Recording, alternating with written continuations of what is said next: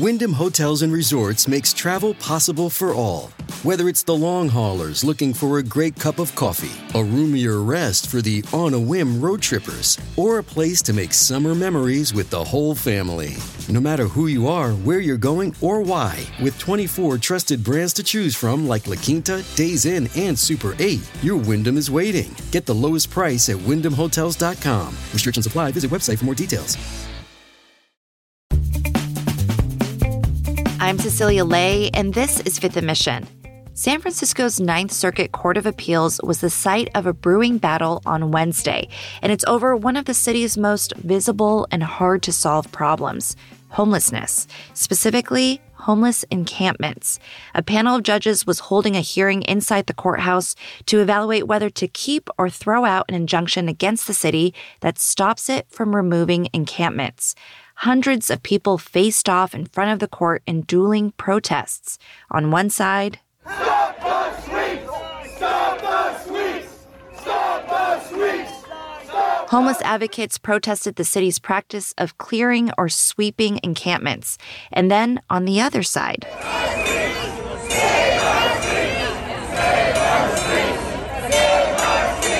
another group was calling on judges to reverse the existing injunction that started prohibiting encampment sweeps last year. Among those protesting on that side of the debate was San Francisco Mayor London Breed. We are compassionate. We are supportive. We continue to help people. But this is not the way. Anything goes in San Francisco is not the way. Sweeps involve sending public works, police, and social workers into an encampment to ask its residents to pack up and leave.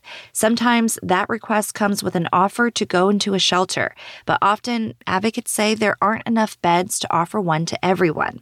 Because of that, last December, a federal judge issued an order blocking sweeps. But city officials, including Breed, say that the city should be allowed to clear encampments when public health and safety are at stake.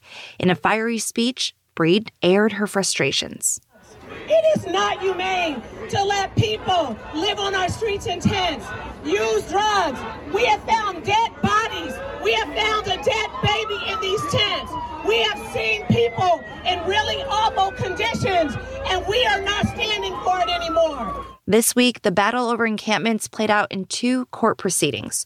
While the city appealed the injunction in court, lawyers representing unhoused people asked the judge who originally issued this ban to add enforcement. Today on Fifth & Mission, City Hall reporter Aldo Toledo shares how we got here and the latest developments in these hearings. Aldo, welcome back to the show. Yes, thank you for having me again. Aldo, take us back to the beginning of what's going on right now with homeless encampment sweeps in San Francisco. How did this most recent battle between San Francisco officials and homeless advocates start? Well, it started in September when the Coalition on Homelessness filed a lawsuit against the city on behalf of 7 unhoused folks living on the streets. Essentially, the suit alleges that the city has violated the rights of homeless people by pushing them to places where they have nowhere to go and seizing and destroying their property. It comes after years of pitched battle between residents who want to see clear streets in their neighborhoods and then homeless activists who want to make sure that the rights of unhoused people are protected. The city does alternatives for folks to get into housing, but the coalition has alleged through this lawsuit that the city simply doesn't have enough shelter beds to deal with the demand out there. So to back up a little bit, Aldo, what has been the city's policy on clearing homeless encampments and offering housing to people on the streets? So the city in the past has taken an approach to get folks off the street by enforcing its sit-and-lie laws, as well as any laws that they have against camping and sleeping outside. Theoretically, the city could have enforced those ordinances, those laws in the past, but more recently we've seen the city take a different approach to this by offering more services and housing and shelter to folks before sweeping their encampment. So it's not as likely today to see these kinds of laws being enforced. But the Coalition on Homelessness has alleged that the city has violated its own policies on that. sweeping folks without offering them help, or seizing their property and destroying it without enforcing their bag and tag rule, which has been in place for many years now. So advocates are saying that the resources that San Francisco is spending to sweep encampments should actually be redirected towards things like affordable housing and other things that can fix homelessness. Do we have a sense of how much money San Francisco is spending on these sweeps? A city report in 2015 found that San Francisco was spending upwards of $21 million just on enforcing these quality of life ordinances against homeless people. So these are the sit and lie laws or no camping laws. The city has, spent hundreds of millions of dollars building shelter beds, building affordable housing. But the coalition simply believes it's not enough. A lot of these shelters aren't permanent housing options for folks.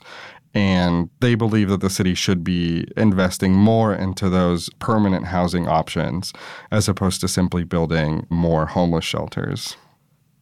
So going back to the lawsuit that was filed last fall, what was the result of it?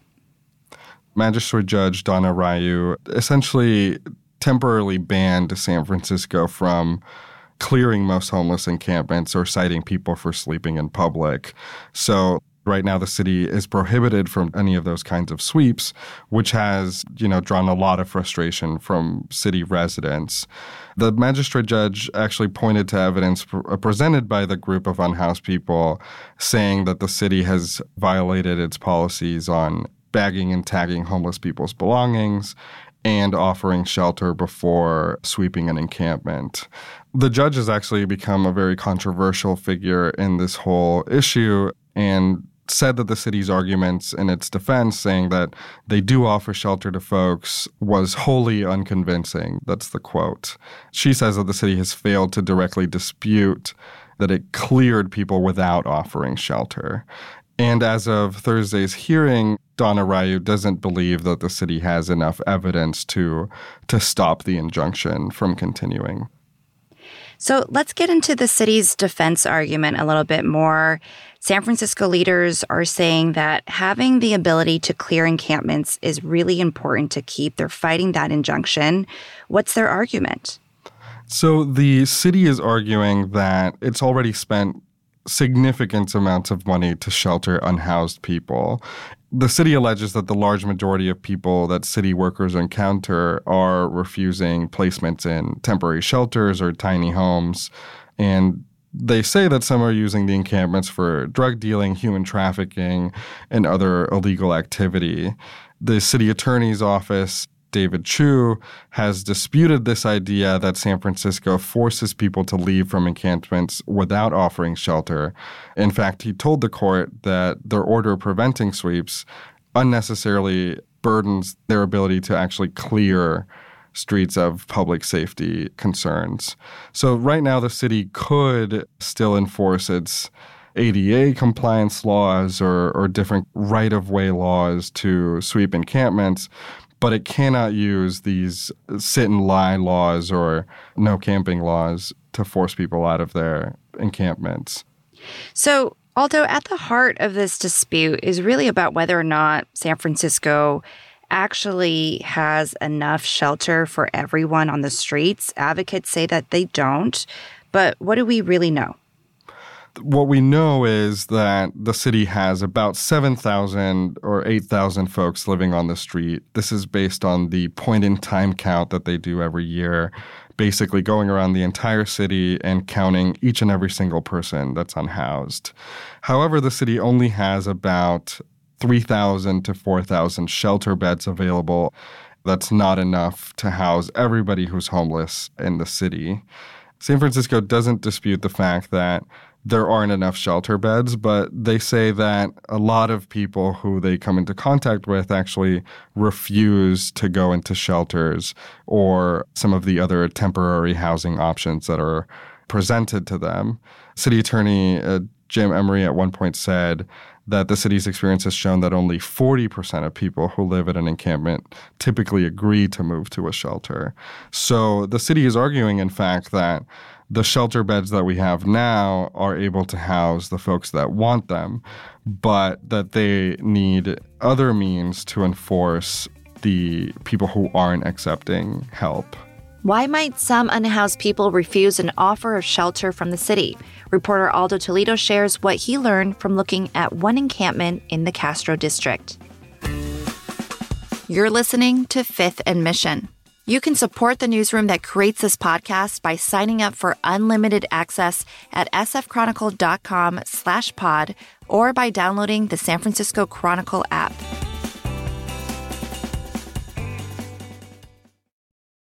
Hey, it's Ryan Reynolds, and I'm here with Keith, co-star of my upcoming film, If, only in theaters May 17th. Do you want to tell people the big news? All right, I'll do it. Sign up now and you'll get unlimited for $15 a month and 6 months of Paramount Plus Essential Plan on us. MintMobile.com/switch. Upfront payment of $45 equivalent to $15 per month. Unlimited over 40 gigabytes per month. Face lower speeds. Videos at 480p. Active Mint customers by 531.24 get 6 months of Paramount Plus Essential Plan. Auto renews after 6 months. Offer ends May 31st, 2024. Separate Paramount Plus registration required. Terms and conditions apply if rated PG. Aldo Toledo, you did some reporting in the Castro district where a small encampment at Market and Castro Streets has become a kind of battleground for this larger fight about homeless encampments. And an unhoused man who lives there, Toro Castaño, is one of the plaintiffs in the lawsuit we've been discussing. People say Castaño has refused offers of housing, which they say should warrant removing his tent. But Castaño says he's frustrated with how the city has done outreach to him. What did he share with you? Well, he shared with me that he has found conflicting offers from the city. He, at one point, was offered a tiny home from Urban Alchemy, the tiny home development that is on Gough Street, and was asked to go on a tour, see if he liked the village there. But when he showed up, Urban Alchemy told him that they don't do tours of the tiny home. So he's getting a lot of this conflicting information from the city. And on top of that, he's had really difficult situations in temporary housing in the past. One of his roommates at his first temporary housing on Post Street had lice and would not accept any kind of hygiene help in order to stop the spread of these lice in the apartment building.